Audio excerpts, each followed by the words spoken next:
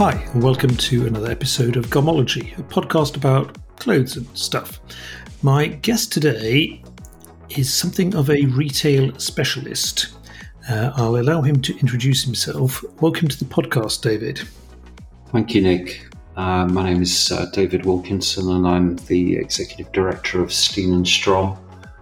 Well, Steen & Strom is a department store, and it's located in obviously the centre of Oslo, equidistant between the train station and the central station and the palace. Steen & Strom was born in 1797, so it's traded on Karl Johans gate since 1797. It's 223 years old. And like most good department stores, it started life as a shop for general provisions and grocery, and subsequently grew into a fully fledged department store. And it's been in the same location and pretty much the same building for all those years. Well, actually, it was rebuilt in 1932, and the architect was Norwegian, Ola Sævre, and I think that the building itself has many of the original features which were designed into the then scheme. I mean, Steen & Strom in the 1930s was built to rival the department stores of London and Paris, and visitors to the store used to come and marvel at the escalators, which at that stage were considered to be something of an attraction. But you're at Steen & Strom now, but if we sort of look back in time to your career, you have been various places. So if we could go right back to what happened after you finished at Ryden Secondary Modern in 1979, and I'm sorry if I sort of age you a bit here, that must have been where you started your career in retail. Well, actually, I started my career in retail as a Saturday boy working for a hardware shop called Palmer's Limited. And Palmer's Limited was on a shopping parade, somewhere between Hersham and Walton-on-Thames.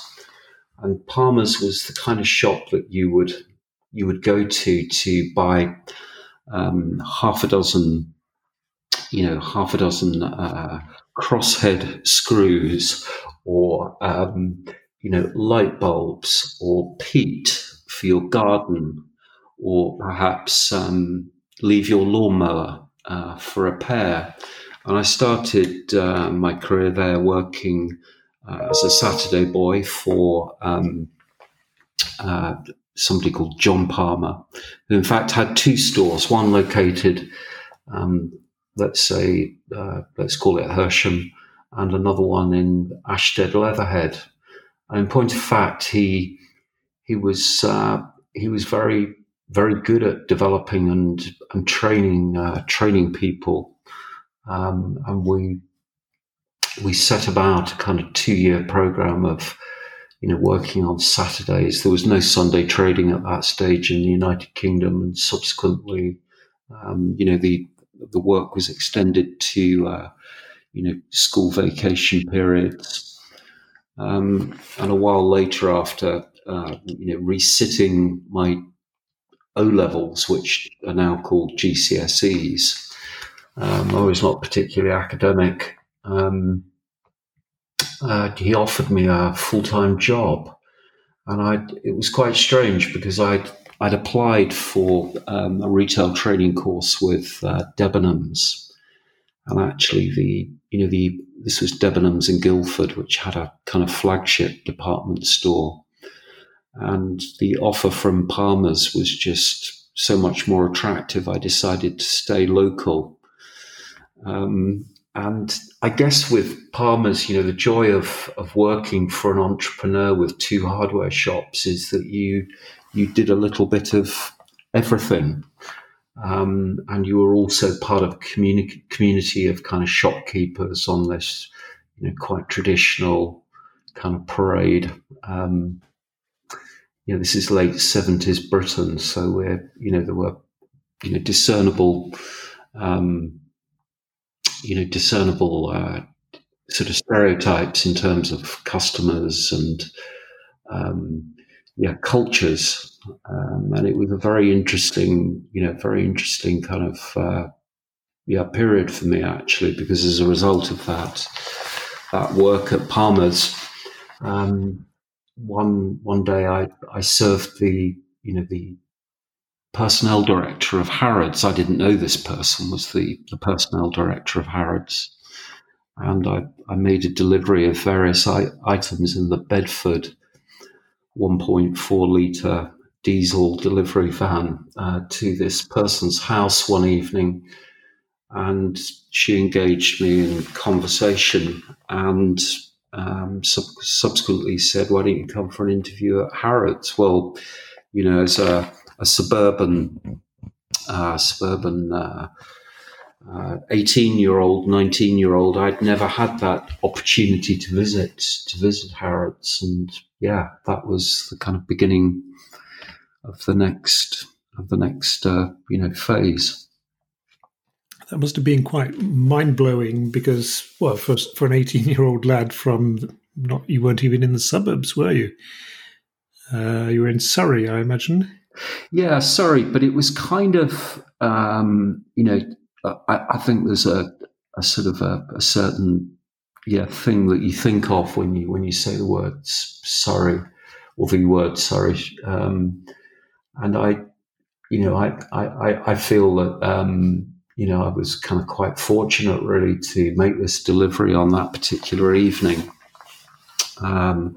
because actually this customer had a very beautiful garden in one of those traditional kind of, several storied Victorian houses.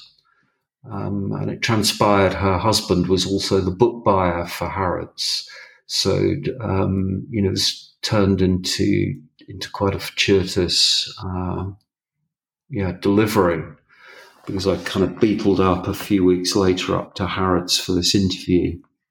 And I was offered this job to join as a sales associate in men's accessories, selling cashmere scarves, lamb's wool scarves, gloves, all that kind of paraphernalia that you used to have in a men's accessories department, which incidentally was just through door 5 and to the right of door 5 at Harrods. And I joined Harrods in 1981. Quite an interesting time.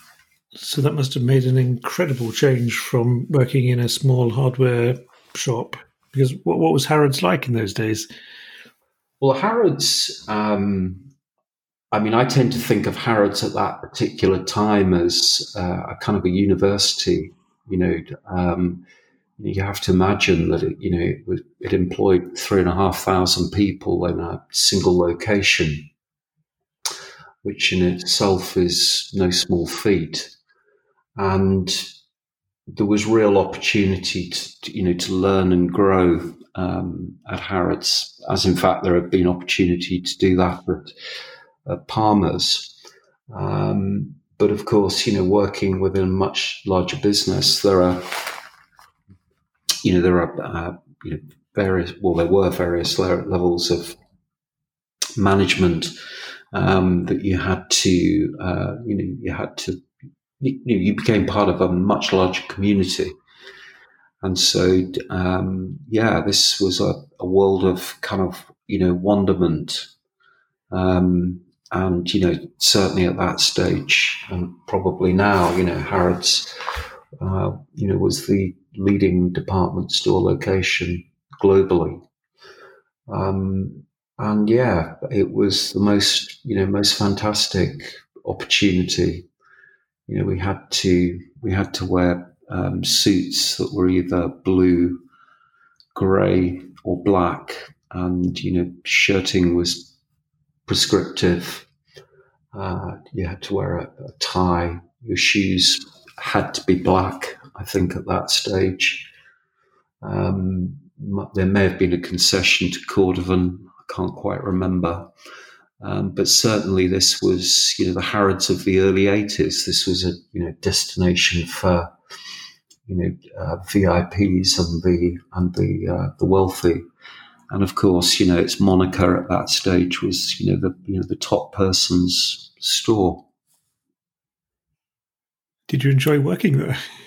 I did enjoy working there. I mean, I kind of, as I've said already, Nick, I was super lucky. I was given this table of scarves to look after.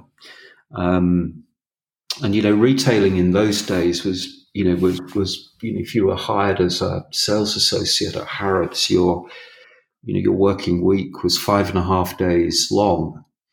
And, as a newcomer to the business, you were given a Monday afternoon off work, which as you can imagine, Monday afternoon off work was not much, was not a great deal of fun.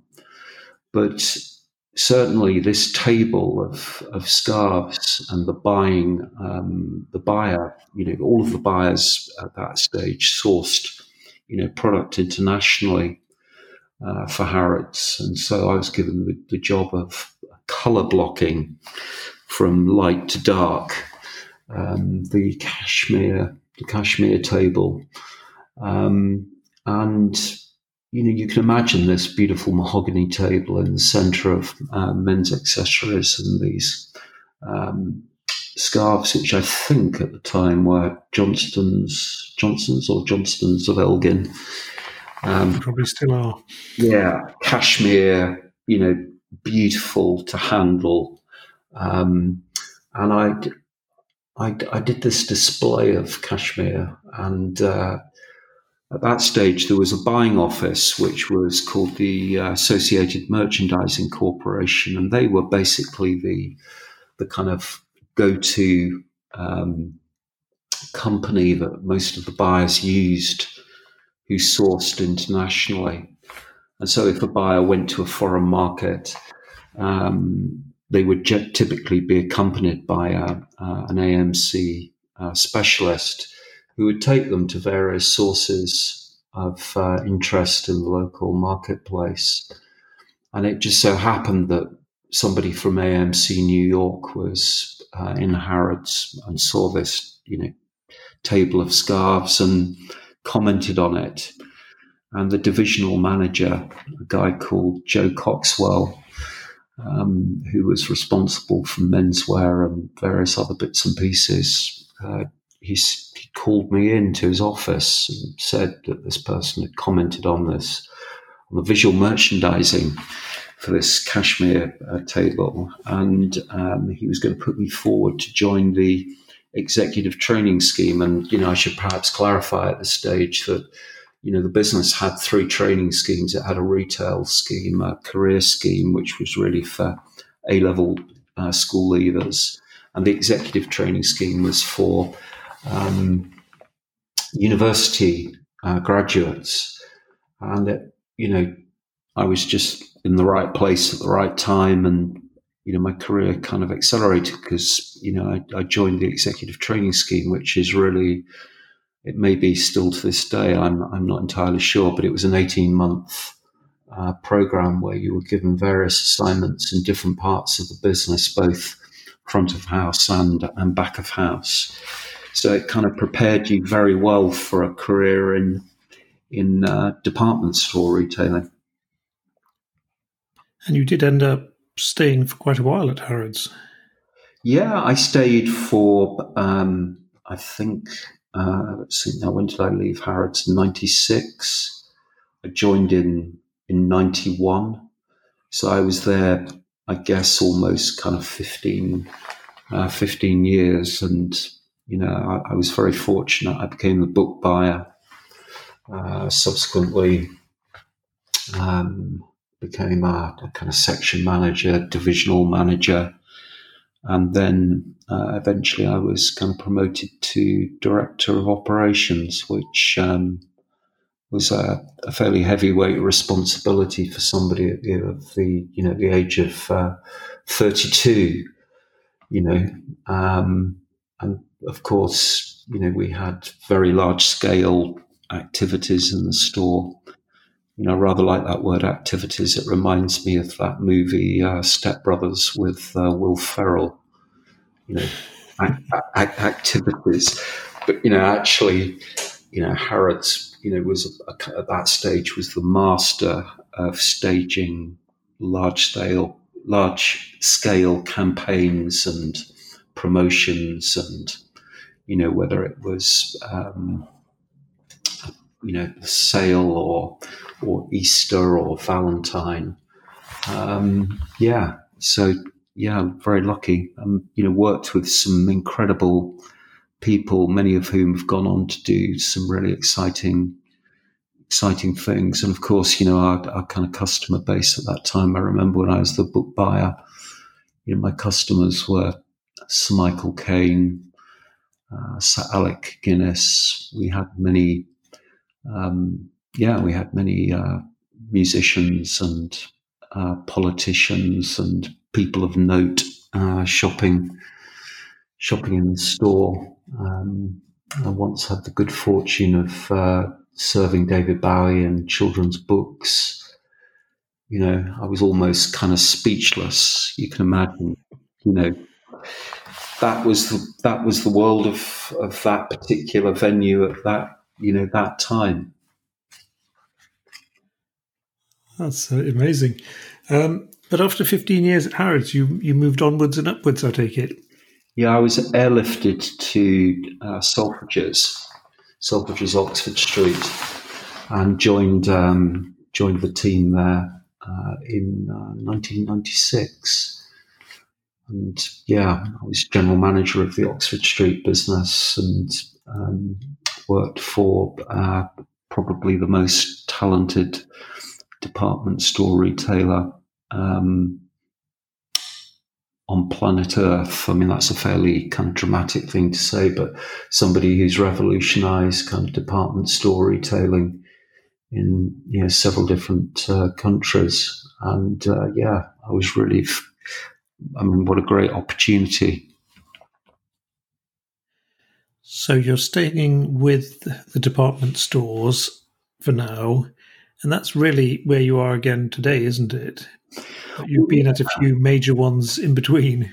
Yeah, I mean, I've kind of, I view my career as being perhaps not typical because, I've worked, in the United Kingdom, Italy, Russia, the Gulf, and now Norway. But I guess the kind of the mainstay is it's normally about change and people and defining and creating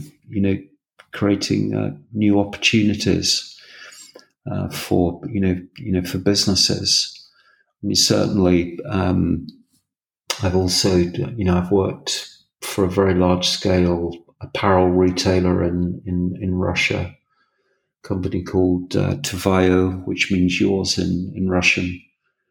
And, we grew the store estate in the mid-noughties and into, the last decade. And actually, I was there for, quite some while. You tend to find that, there are two sorts of expatriate worker in Russia. There's the sort of consultant who sort of just jumps in and spends a few months maybe on the ground, and then there are others who stay for longer. And certainly I stayed for longer, and worked and lived in Moscow for a period of 4 years, and then I went back to Russia.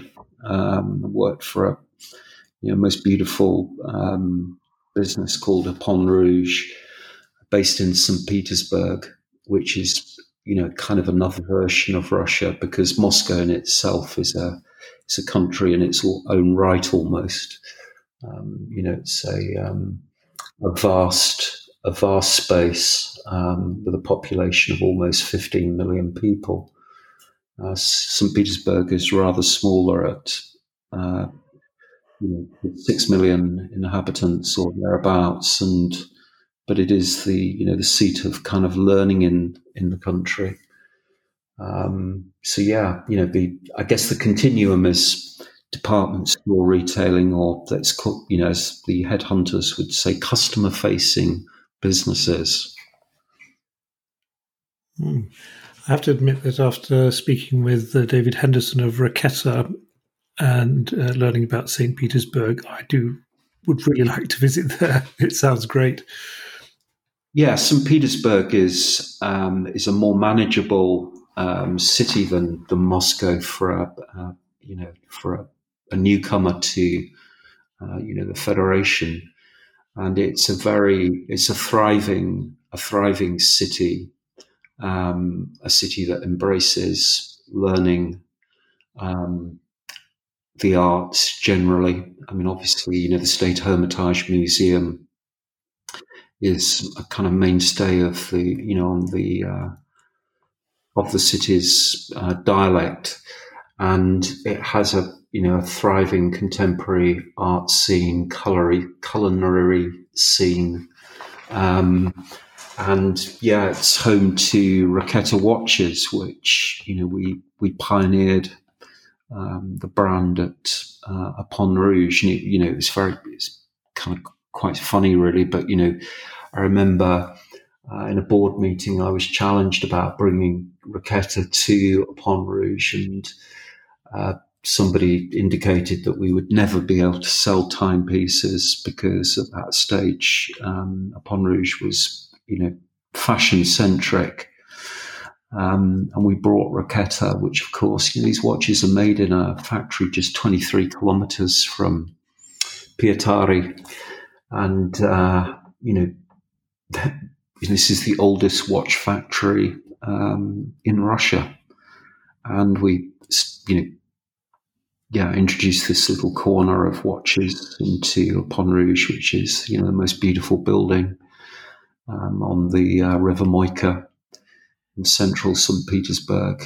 And, almost immediately this local brand became, successful. And I guess that's a kind of an underlying theme, an underlying kind of strategy for department stores, that they have to be grounded in products and services which reflect the city within which they operate. How would you say Upon Rouge, or how would you say running a department store in Russia would be different from? You said you'd been in the Gulf and you've been in London and now in Oslo.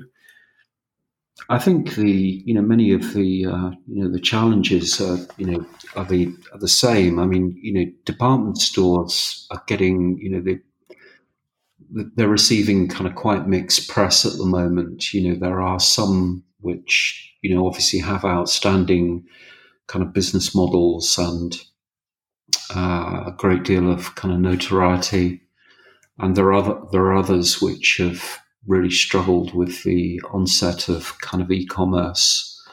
And generally these department stores have suffered because they're typically they can be overspaced. There can be too many of them. And in some senses, the product or the brands that they're retailing can become ubiquitous. And, as you learn at kind of business school, the barriers to entry are low, which is, a model which Michael Porter developed. These businesses can be easily replicated. And so really for department stores to remain relevant, you have to create a channel of kind of entertainment, for want of a better expression, where you populate this environment with interesting brands, products, and experiences and services, which obviously create dwell time and interest. Basically, you're making the department store different from what you might experience online in a huge online emporium, which basically has all the same products, but not the space. Well, I think that the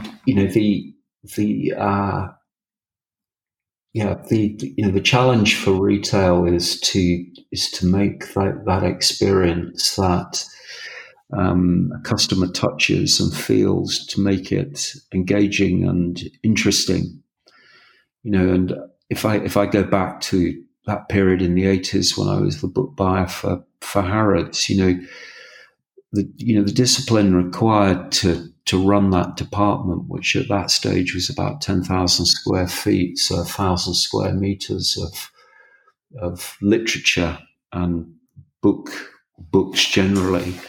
I had to understand my customer, my customer's needs and wants, and so I had a black book of customers, long before I had a computer database.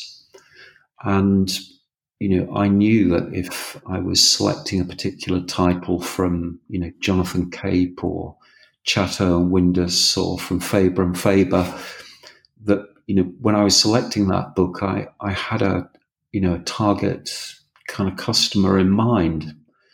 And really that marriage of knowledge of not only the product that the book that you're selling, but also the person that you're selling to is incredibly important. So, to give you an illustration, I remember reading Bonfire of the Vanities by Tom Wolfe. I read it in manuscript. I read it, well, I say in manuscript, I read it as a proof. And I just knew that I needed to order a large quantity of this book, and I was very fortunate. We managed to get Tom Wolfe to come to Harrods and to sign copies of this novel, and for many, that novel, along with Bret Easton Ellis's Less Than Zero, would be, or Jay McInerney's Ransom. I mean, those titles were sort of defining pieces of literature of the kind of like late 20th century, and described in many senses very accurately the 80s. And so I think to make retail engaging, it's you have to have empathy for people and for customers. If you don't understand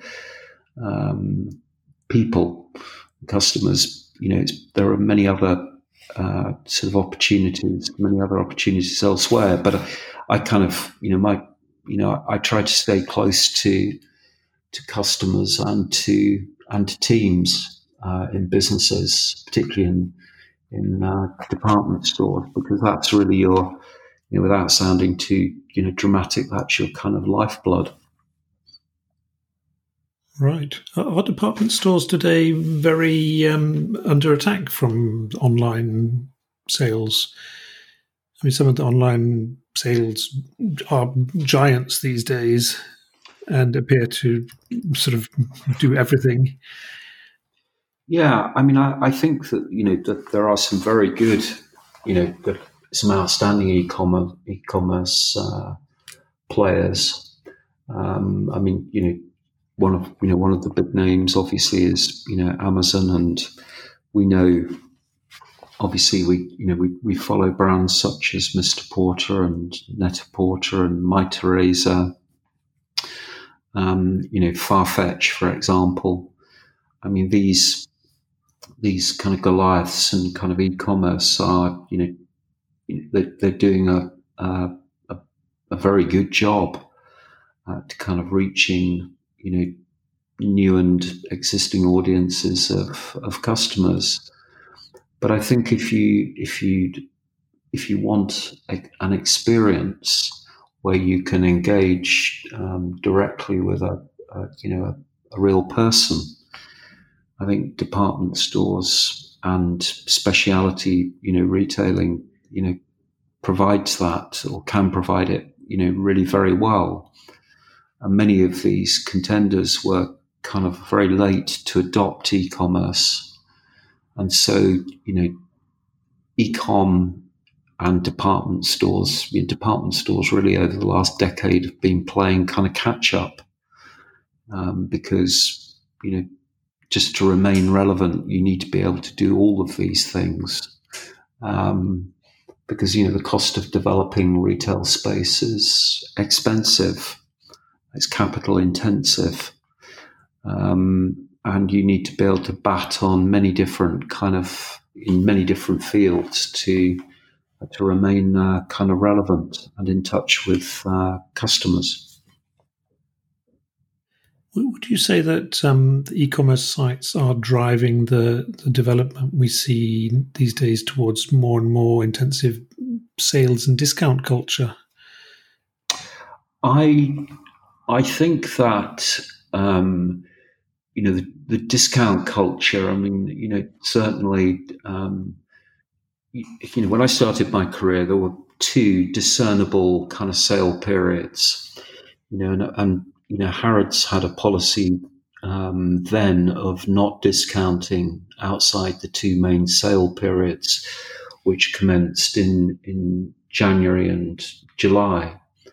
And first day of Harrods sale back then, we're talking early 80s here, there would be, a queue of customers wrapped around the building to come and, visit the store for the day or part day. And, the people would literally run through the store to reach some of the offers which were being, that were, available for those special first few days of sale.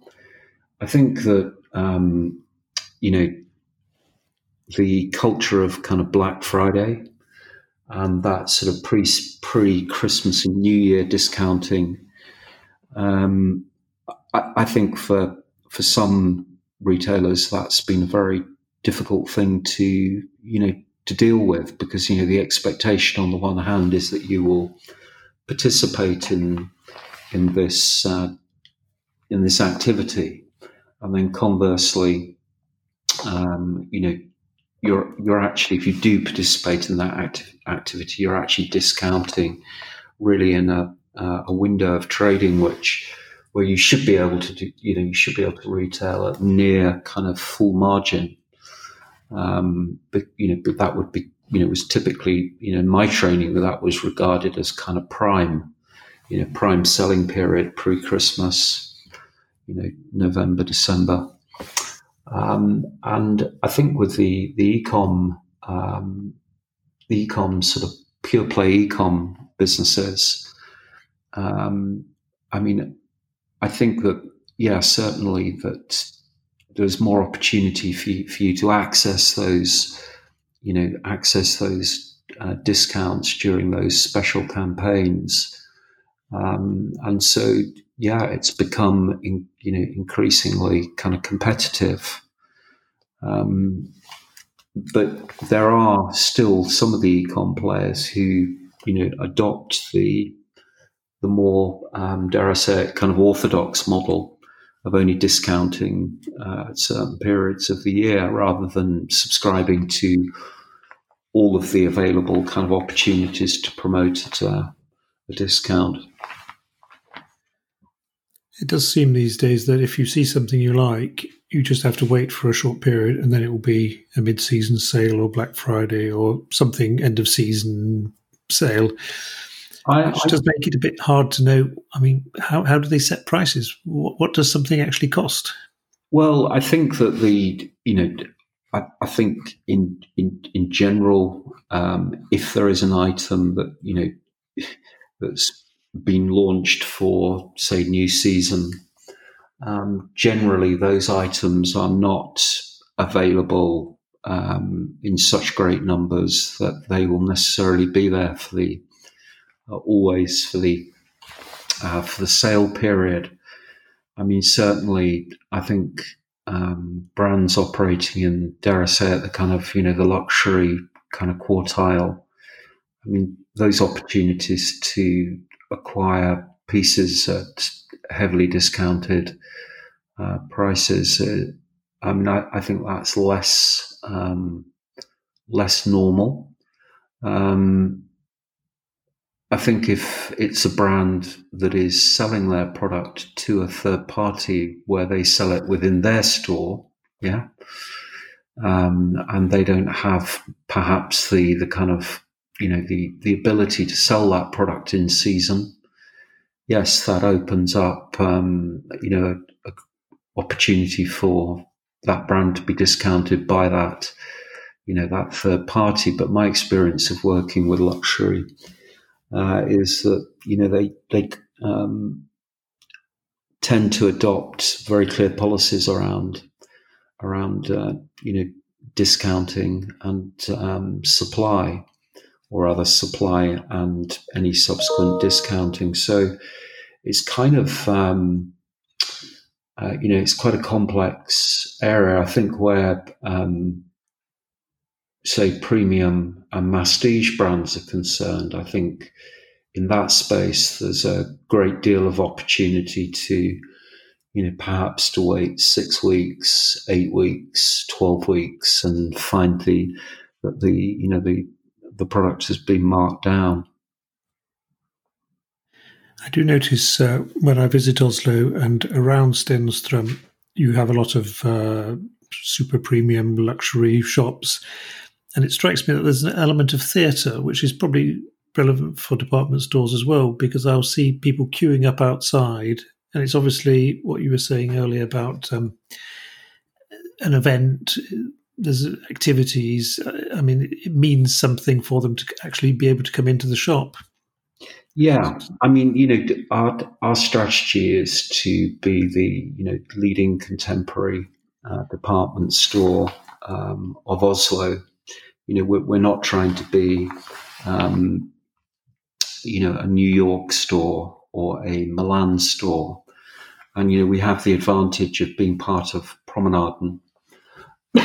Excuse me, and Promenaden has really led and is leading the growth of luxury in Oslo, and has been very successful in bringing really an interesting collection of luxury brands to Nedre Slottsgata, and premium fashion brands to Ovre Slottsgata. And I think that my job at Steen and Strom is to develop that competency within the context of the department store. So what we're currently embarking upon, Nick, is a program of development where we connect Karl Johans gate to Steen and Strom. That entrance is currently being built. The entrance will be something like 5 meters wide, 17 meters long, and you'll walk through that entrance in a short while, and you'll find yourself in the, if you like, the belly of a new atrium, an atrium that will carry you over 6 floors in the store. So, historically, the main entrance to Steen and Strom has always, well, back in the day, it was Prinsensgata, and then it's subsequently become kind of Nedre Slottsgata, and now I guess the traffic that's passing on Karl Johans gate will also use the new entrance. Department stores have an incredible kind of responsibility in any city, but our responsibility as part of Promenaden is to to develop this part of the city responsibly, and to obviously to create opportunity and value. And when you think about it, kind of logically, why shouldn't Oslo have a great department store? London, Milan, Copenhagen, Berlin, Hamburg, they all have a great department store. And, Steen and Strom was pioneering, particularly in the 30s. I mean, there used to be a toy workshop in the store. I mean, can you imagine toys being made by hand from wood? And I've talked to some of our customers and visitors, and they remember coming to Steen and Strom and having a Napoleon cake on the 6th level with their parents and grandparents. And these are some of the things that we need to put back into this wonderful building. And we're very fortunate to be located very centrally in the city, but I feel really blessed to kind of be here, having spent the last 9 months here, and in particular, enjoyed the summer here, tremendous kind of weather. This is a great city for kind of walking, cycling, running. You get a sense of kind of people and, the kind of things that they like doing, and you can access great things from the city centre as well, and quite quickly, which is really lovely. I'm still hung up on the fact that they had a toy workshop and people were having cake with their parents and grandparents. I sense a sort of longing for a past I've never known. And will you be bringing the toy workshop back? Well, we have some plans which we're hopeful of kind of implementing in the next few weeks, actually, where we will bring a specialist kind of offer of toys to Steen and Strom, and then we're actively looking at the archive in a lot of detail, because next year we effectively relaunched the store, although the development program will continue for several more years. We are relaunching our kind of beauty business and our luxury business on the first level of the store, and in the process of defining the upgrade for our -1 level. And I think that when you go back into the archive, and in particular some of the publications which were produced. I mean, I've got a magazine from, is it 1947 on my desk. And this is just full of these beautiful stories of people, working and thriving and, living within this kind of community, of Steen and Strom, because, department store retailing is very much like that. It's a vocation in many senses, and it provides very interesting and stimulating work, and that's kind of the Steen and Strom that we are in the process of kind of, maybe I should say, recreating. I think it's important to put things back rather than kind of take things out, and I want to have the very best of Oslo and Norway, for our visitors within the house of Steen and Strom, unquestionably. Whether it's somebody who's knitting jumpers in the far north, or making footwear in the west, or doing something else that's great with cheese, for example. These are the things that we need. We need to reflect our city and our kind of community and our country. I sense that in a world dominated by hard-nosed business people with their spreadsheets, you are at heart something of a romantic.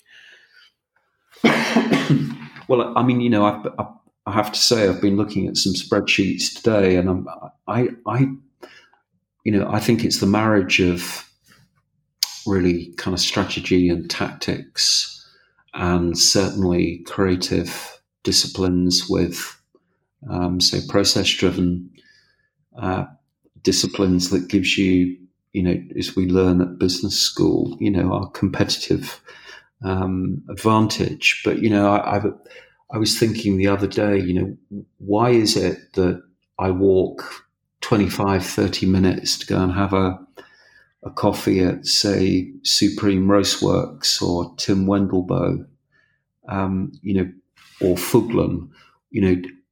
Why do I do that? What is the emotional engagement that I have with those brands? And it's built around, kind of craft and care and attention to kind of detail and great love for what they do.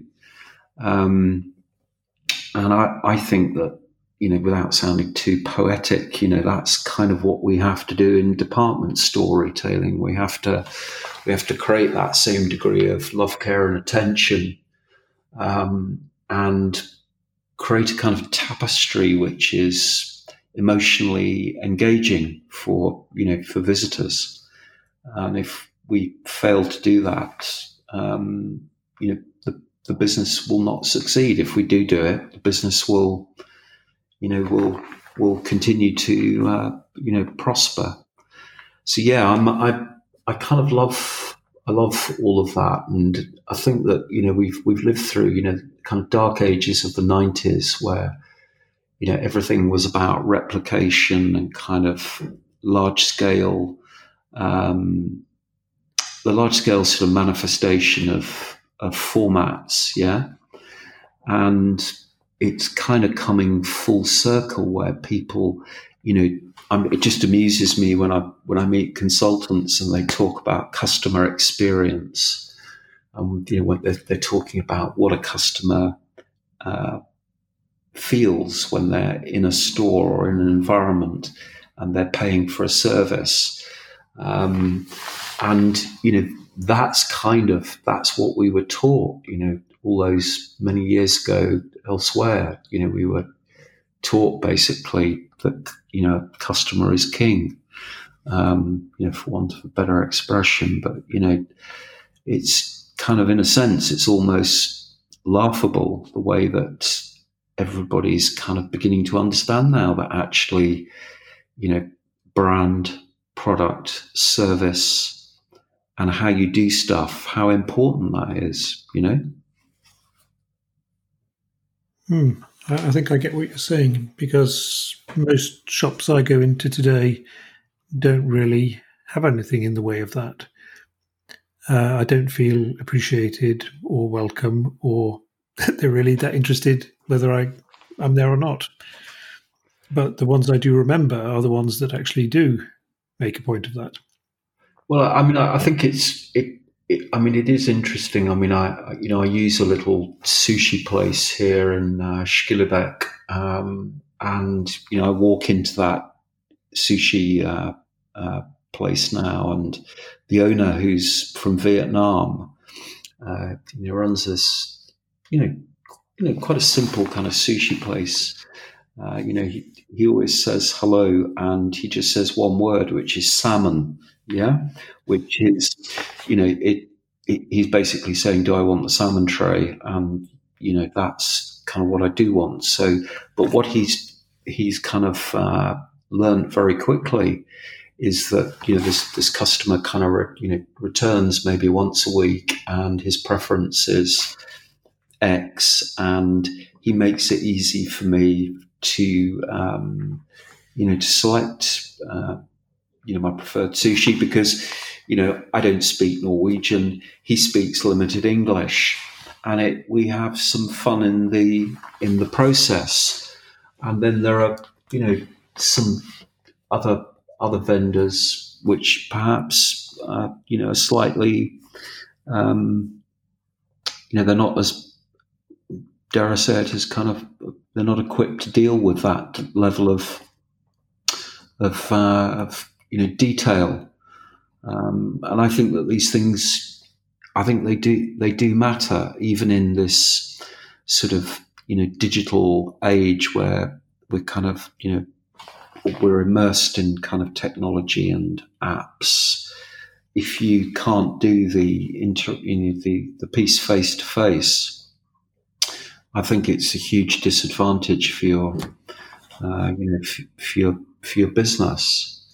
And yeah,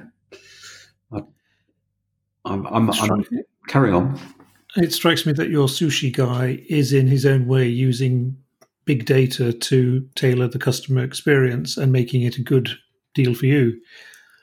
Yeah, I think he's a very good example of something that's great in this district of Oslo. And certainly the other day I went into Pascal, and that was kind of more of a, dare I say it, treat really.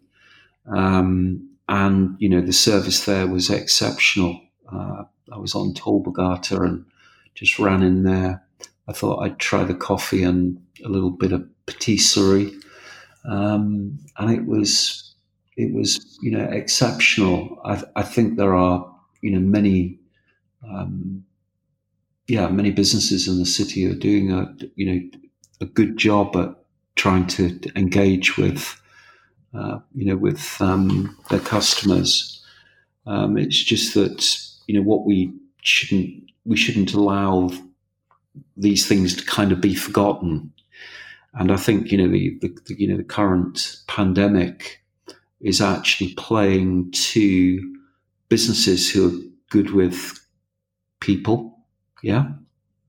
And that's a slightly sweeping comment, but my stance is that actually this gives retailers who are good at what they do the opportunity to kind of get even better, because if somebody has made that journey, that 20-minute train journey into the city or however long to come to your store, you've got to make that experience resonate, and you have to make it, I think, memorable or special. So yeah, I'm kind of all for this sort of this thing that it's called service. Yeah. Gap for a period kind of were the masters of the 30-second welcome. You'd walk into any Gap anywhere in the world and there would always be somebody there to greet you. And then eventually you kind of got tired of that because you felt it was disingenuous. Yeah. And so I kind of go back to kind of serving Michael Caine in the book department at Harrods. I knew that he loved crime literature or thrillers, yeah. And I would collect a little run of books, and when he came to the department, I kind of sort of present him with a selection of titles to choose from.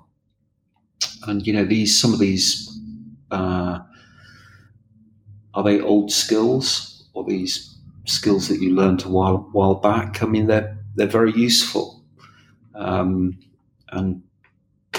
they can help you to differentiate. I think it shows that you actually cared about your job. You had a sense of pride in it, so you wanted to make a good impression and show him what you had found for him. It strikes me that maybe a lot of jobs today just don't have the opportunity for that. I mean, I can't think of anything sort of less interesting than going to work and not enjoying what you do. And, I enjoy what I do. And for some, it might seem, not so interesting or perhaps even demanding. But actually, I think that, this type of work, I've always found it kind of appealing and interesting, and I think it's to do with the kind of the people, the people dynamic in these businesses. You learn to work with different types of people from different cultures and backgrounds, and certainly working in a number of different countries has broadened my kind of knowledge and understanding of certain cities and countries, which has been a real pleasure over the last sort of 12 to say 14 years. I mean, it's been wonderful being able to to do that, and have had some very interesting experiences as a result of that opportunity. You can't just mention having interesting experiences and not follow up on that, David. I mean, when I really think about it, I mean, it is amazing, and it has been amazing. But I was super lucky at Harrods, but I worked very hard, and I still to this day kind of go to work, ahead of the commuting bell curve. I'm one of the early arrivals in the office. I find the time in the morning invaluable because I can really, that's when I'm generally at my most kind of creative, and really by kind of mid-afternoon, I'm starting to kind of unplug and kind of want to watch kind of cookery programs on Netflix. I've recently developed this passion for kind of watching cookery programs. There's some very, very good ones which are out there. But when I think of when I think of Harrods, and I met writers like Eric Newby, Sir Wilfrid Thesiger, Thesiger, who these are people who travelled widely before the invention of kind of discounted airline travel. They kind of genuinely kind of explored territories and kind of spaces. People like Laurie Lee, Ralph Steadman, Jay McInerney, some of the great American crime writers like Elmore Leonard. Kirk Douglas, for example, came to Harrods. Pavarotti, some Nancy Reagan. I mean, we had a reputation for staging these fairly significant events around book launches, etc. Meeting Terence Stamp.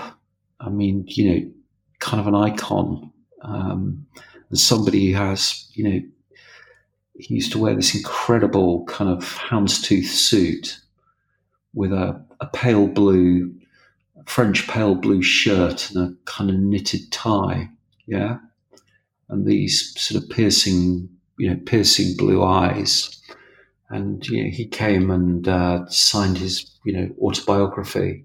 He wrote a series of autobiographies in the late 80s and early 90s, which actually were, very successful.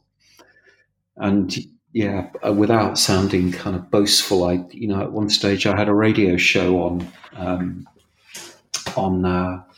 LBC, which is, one of the radio stations in London, and I used to do a weekly kind of book review. So it required you to work. You had to read a lot of the stuff that was coming across your desk, and then go and talk about it, on air, rather like we're doing now, Nick. At Selfridges, it kind of that was a different assignment really, because if you like, Harrods was the kind of university, and then Selfridges was where you were able to put a lot of that learning into practice. And I also had the kind of misfortune of being on a television series because we were filmed at Selfridges for a period of about a year as we kind of developed the store. And this program was screened by BBC, I think it was BBC Two, because it was made under the educational kind of budget. And it kind of, it was one of the first kind of fly on the wall sort of documentaries, I suppose. 6 or 7 parts, I think. And that was both good and less good in kind of equal measure, actually, because you would be recognised at airports and stations, and at Selfridges I was cast as the kind of the really kind of hardcore general manager, good cop, bad cop, that kind of thing. Okay. But, I rather like to think that it was really, when I got, the Russian experience was super interesting because there, Moscow is a completely misunderstood, at times can be a misunderstood city.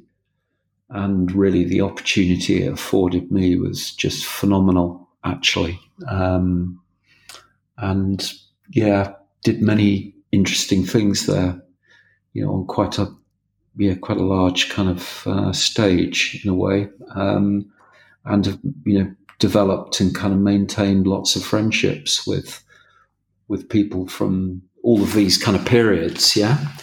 In fact, just before our discussion this evening, I was talking with somebody from Harrods of yesteryear who is helping me with something that I need to get done. And I was having a chat with this person, and it's kind of it's difficult to throw off this stuff, but yeah, many interesting experiences have been enjoyed. And I mean, I don't know how deeply you want me to go into this, but it's kind of phenomenal, really. The kind of it's a rich life in kind of learning. I'm not saying that it's been financially lucrative. It's provided a very good living, but really what makes it super wonderful is all of the kind of people that you kind of meet along the way. I mean, imagine this, a Saturday at Selfridges in London, Oxford Street, I think it was 97, and Tony Bennett is singing, comes and performs in the store. Or imagine the launch of the Atrium at Selfridges, mid-90s. And, the party for the launch of the new Atrium is conducted over all floors of the store and is attended by some really very interesting people, many of whom you'll remember and may even know. It's kind of quite fun. It's fun. That's as well. It's enjoyable. It certainly sounds enjoyable. It's making me rethink my whole career. Certainly. I see we're running out of time, David. This has been great. I wanted to ask you a couple of things in closing. Okay. Do you, to this day, as you walk through the menswear department at Stenström, cast a glance at the table with the cashmere scarves and either feel the urge, or do you nip over and adjust them? If I see something in the store which I think needs, should we call it tweaking, TWEAKING, I tend to do those things. I can't entirely break some of these old habits. Um, I would like very much to have a table of kind of cashmere scarves at Steen and Strom, in 24 colours, there in the centre of the menswear department, and certainly when we develop menswear in 2022, we're going to bring up, I think, many of these kind of nuances to to that level of the business. So yeah, I mean, these things kind of stay with you. Very simple things like holding a door open for somebody, or if there's a piece of rubbish on the floor, you pick it up. These were the things that you were. It sounds rather prescriptive, but you were taught these things at Harrods. I was quite amused yesterday. I was on the flight to get coming from the airport, and in my carriage, I was the only person wearing a face mask. And one of the passengers had their feet up against the bulkhead in the carriage. I just thought this is quite strange. Maybe it isn't strange, but for me, it appears quite strange. And I think that some of these things that kind of training, it sticks with you rather, I think that's a very valid point. It's something about maintaining standards and also behaving yourself. Yeah. I think one of the really kind of wonderful things in, Doha, in Doha, we, for a business meeting, when you welcome your guests, you typically offer them tea, coffee, water. And that kind of first sort of, let's say the first 15 to 20 minutes of the meeting is a kind of an overture for what is subsequently going to be discussed. And I think some of these, are they old school values? I'm not sure. I just think that they're the right thing to do. I think it's important to be welcoming and to make people feel that they can be part of, even if there's no kind of subsequent kind of commercial transaction or partnership or whatever. It's just good to do that. Good to do that stuff. I flew back the other day to London, and the plane was pushing back off the stand, and the hostess came over and started talking to me and asking me how I was, and was being kind of quite nice, quite friendly. And actually, it was also nice having the opportunity to ask her, how's your day been? How are you getting on? You think about, all of these aircraft on the ground at the moment that are not flying, and the people who are not working, or, may not have the opportunity to get back to the work that they were doing previously. I think it's super important to express some kind of interest and not to sideline people who are, doing those kind of frontline jobs. They're absolutely critical to most organizations, as critical as the kind of technology behind them. That's very true.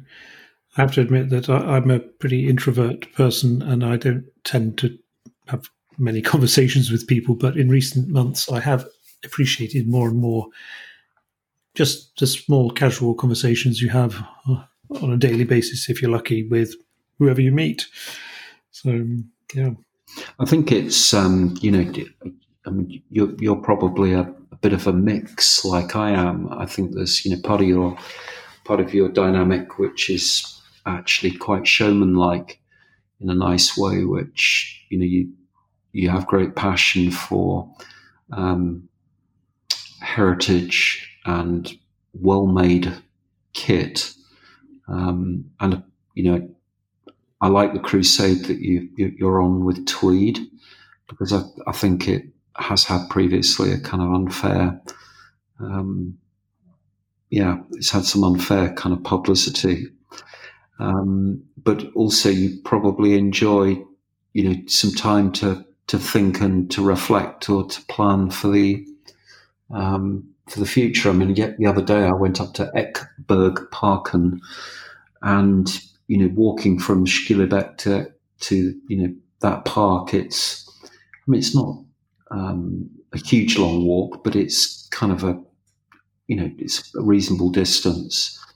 But when you get up there, you've got these fantastic views of the city and the fjord, and you've got a completely free, art exhibit to kind of tour. Yeah, that's right. That's the statue park, isn't it? Yeah, and it's just I really enjoyed that on my own the other morning, and it was quite funny because I passed 3 lady dog walkers. I mean, this was kind of quite early, Nick. This was like 8:30, I don't know, 9 o'clock, something like that. Sun was kind of beginning to warm up a bit, and they all said good morning. It's just like really, but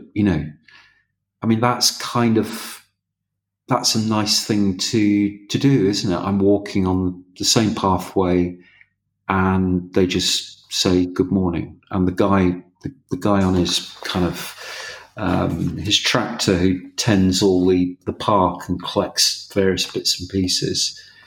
He said Morgan as well, which was kind of nice. I think it's very easy for people to hide behind apps and systems and processes. It's much more difficult to engage and look somebody in the eye and kind of have a conversation, or it can be. Yeah. Mm. You disagree or agree? No, I don't at all. I think you're spot on there. It is a very Norwegian thing, though, to say hello to people you meet when you're on a walk. So if you're walking through the wood, you will have some people who will actually look at you and say hi, and others who sort of dodge, look away. But most Norwegians will actually say hi. I think that's one of the great things here is that there's so much you can access space really very quickly from the city centre, and certainly as part of our kind of our reimagination of Steen and Strom, we very much want to connect with community and the city, and certainly that this autumn winter we've deployed a window scheme which has been produced entirely by a second year student of art and design who's actually from Thailand but studying here in Oslo. And I think it's super important for department stores to put something back to not only develop and trade well, but also to actually create opportunity for talent so that it can kind of learn and grow. I mean, if you think about it, Giorgio Armani, he was originally a window dresser at Rinascente in Milan. And my understanding is that even now he will go into a window for one of his flagship stores in Milan and dress the window, and is kind of fastidious about that kind of stuff, which I think is really wonderful. I find it inspiring that somebody's prepared to remain close to their business, even if they have the wealth and the ability not to.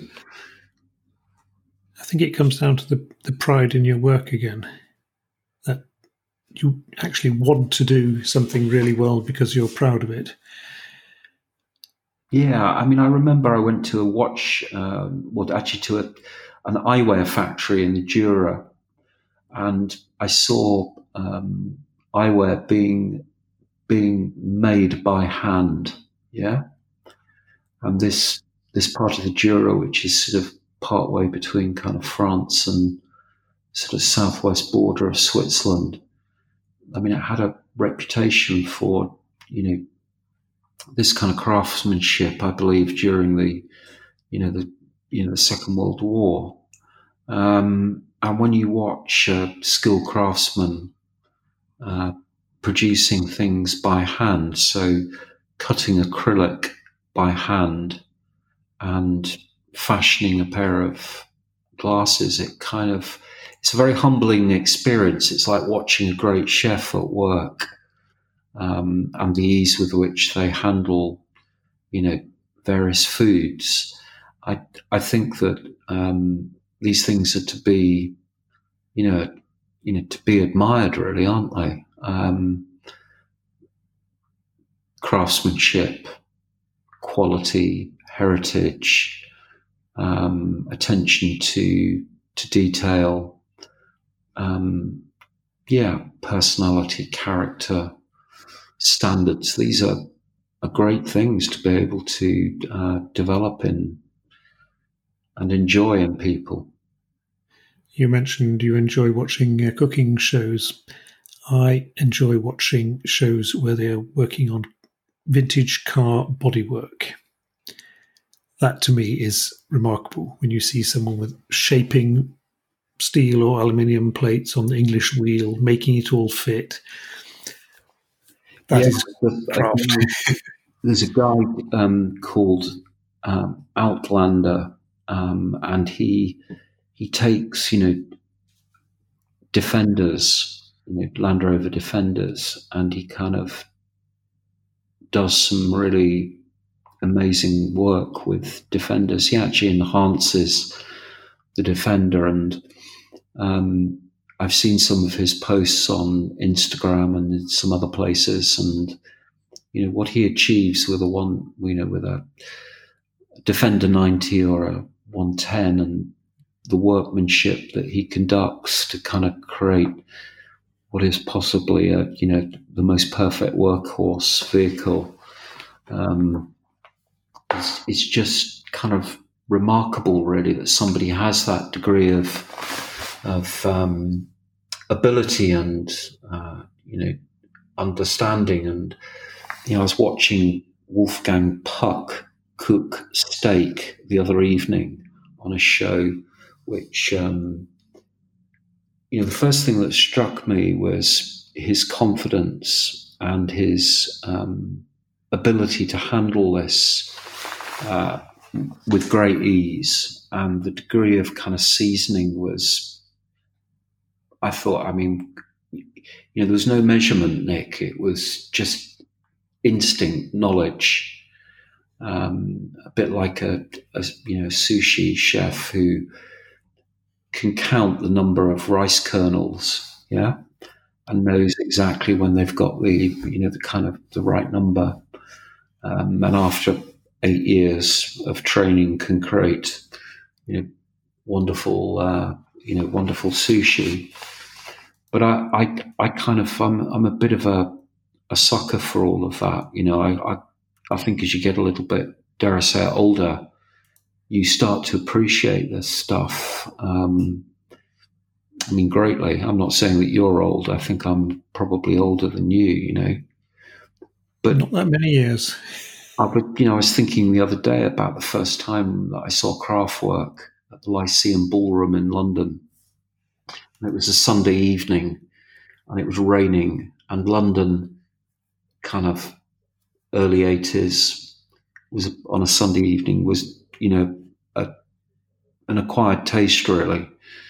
And I just remember that that concert and that performance, and really that was a kind of a gateway to a whole kind of musical genre, which has become really absorbing in almost the same way as watching Wolfgang Puck cook steak, but cook steak in a kind of a loving way. Yeah. I sense that we're getting into another long possible session here now. This is brilliant, David. Because I was about to say what you said about Kraftwerk there really resonated with me, because when I moved to England in '82, Okay. as a young boy, I was 14 at the time, I think. Uh-huh. I came from listening to Norwegian music, Mm-hmm.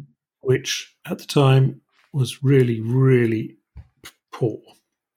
Okay. So when I came to Oxford and started listening to the radio and watching Top of the Pops and so forth, it was a whole new world of music.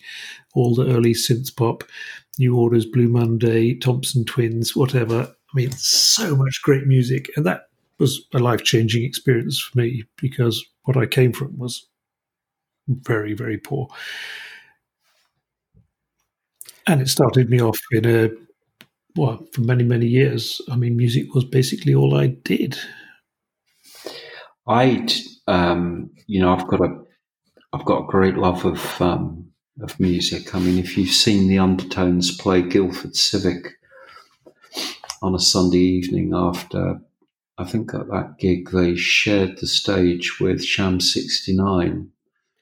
Sham 69 were from Hersham, and Jimmy Percy was the lead singer. And there was a line from one of their songs that went, Hersham boys, lace up boots and corduroys, yeah? So they clearly had a love of, Doc Martens and,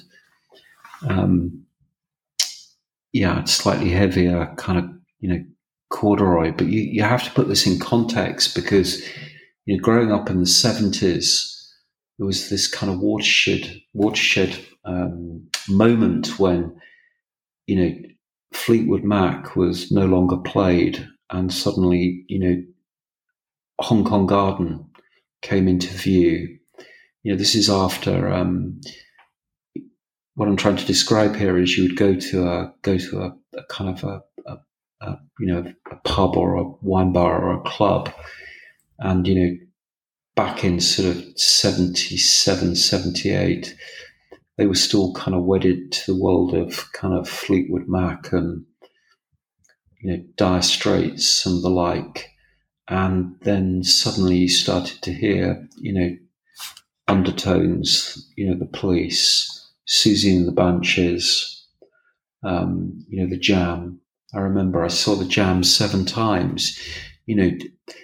How could you not be influenced by what they wore? We used to go to stores like, you'll probably remember some of these, like Flip on the King's Road and Robot on the King's Road, if we had money, or say Johnson's on the King's Road. And then of course there were shops like Boy. This was the kind of fabric of the kind of the nation at the time. And, you had magazines like, ID, and if you were really cool, you were photographed somewhere in black and white, and your image was, put into, one of these fanzines. I was really jealous because my brother, who was a rockabilly at the time, he was photographed on the,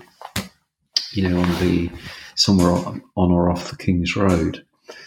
But, I love all of that kind of texture, that kind of, that energy which embraces many different styles and textures and cultures. And I love that. I think it's, so important that things are not bland and, systemized, and to the point at which they become, kind of boring. I saw Kraftwerk again a few years ago in St. Petersburg. I mean, that was a very different gig to the gig that I went to at the Lyceum, on a much bigger scale. And I saw the Prodigy there as well. Underworld. I mean, I'm sure you know that I love Underworld, and I've seen them in big, small, and medium-sized venues. They were due to come here in Oslo, and I was really hopeful that we could go together and and see that gig, but for all the obvious reasons, the gig was the concert was cancelled. But that degree of kind of talent, when you're confronted by that, it's just, I don't know about you, but it's the same as that cashmere scarf on that table in Harrods or Steen and Strom. It just makes the kind of hairs on your back stand up, on the hairs on the back of your neck, that sends a shiver. It's kind of those moments, I think, are really, really important, or at least I find them important. One of the things that we're working on, Nick, is a soundscape for Steen and Strom. This soundscape will be updated every quarter, so you'll be able to come to the store and download a soundscape.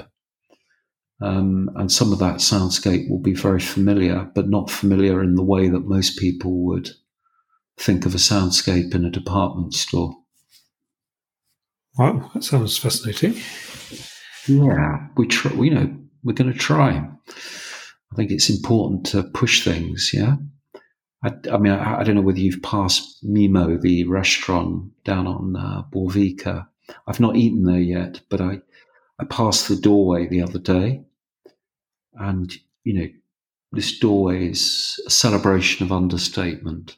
Yeah, I think I have passed by, but I have never been in there. I very much want to go there. I very much want to try that. I mean, I'm not sure that I could do all of the courses, but I really want to experience that, because apparently it's kind of outstanding.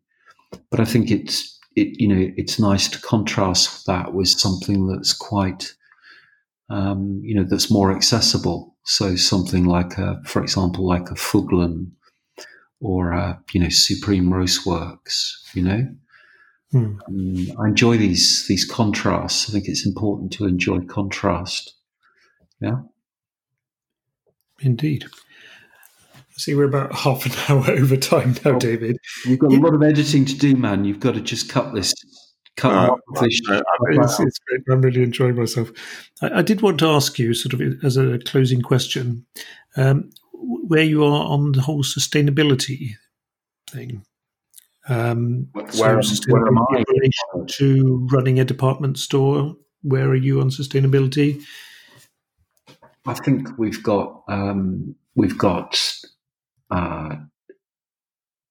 was going to say that we've got quite a lot of work to do. It's in our master plan, and it's in that top group of tasks within the context of the master plan. And we're really. I was going to say, are we embarking? I don't know whether we're embarking or whether we're just continuing the journey, but I feel like we've got a lot of work to do in terms of improving our stance in this area of operation. And I think more generally, there's a big need to do that. But I mean, in the city, there's a lot of food which is packaged and quite quickly kind of prepared. And I think that we've got to take responsible. We've got to be responsible and adopt best practice. So at the moment, what we're doing, Nick, is we're kind of benchmarking these standards against kind of international level kind of competition. I think that there are certain actions that we have, particularly around Promenade, where I think we're quite sparing. We're very, very careful with the things that we use within the culture of our business. I'd very much like to remove all of the kind of plastic packaging. I mean, for cheeses and for fish and for things like that, it's kind of almost unavoidable. or it appears to be the case. And I think that we're on that journey, and we need to keep it uppercase as part of the strategy of the business as we move forward. Okay, David, this has been a total pleasure, and I hope to talk to you again soon. Has it been interesting? I mean, I didn't tell you about the tablecloth that Ralph Steadman drew on for me, or bumping into Robbie Coltrane, drunk outside the Groucho Club. I think that part of my life is probably best forgotten, but there we go.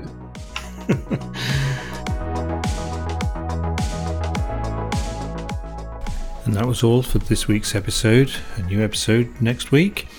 If you'd like to investigate further, my blog is at welldresseddad.com, Instagram at welldresseddad. You've been listening to Gomology. Please leave a rating and a review if you like. I'd really appreciate it. And if you'd like to get in touch, the email address is welldresseddad@gmail.com. Thanks a lot, and catch you next week.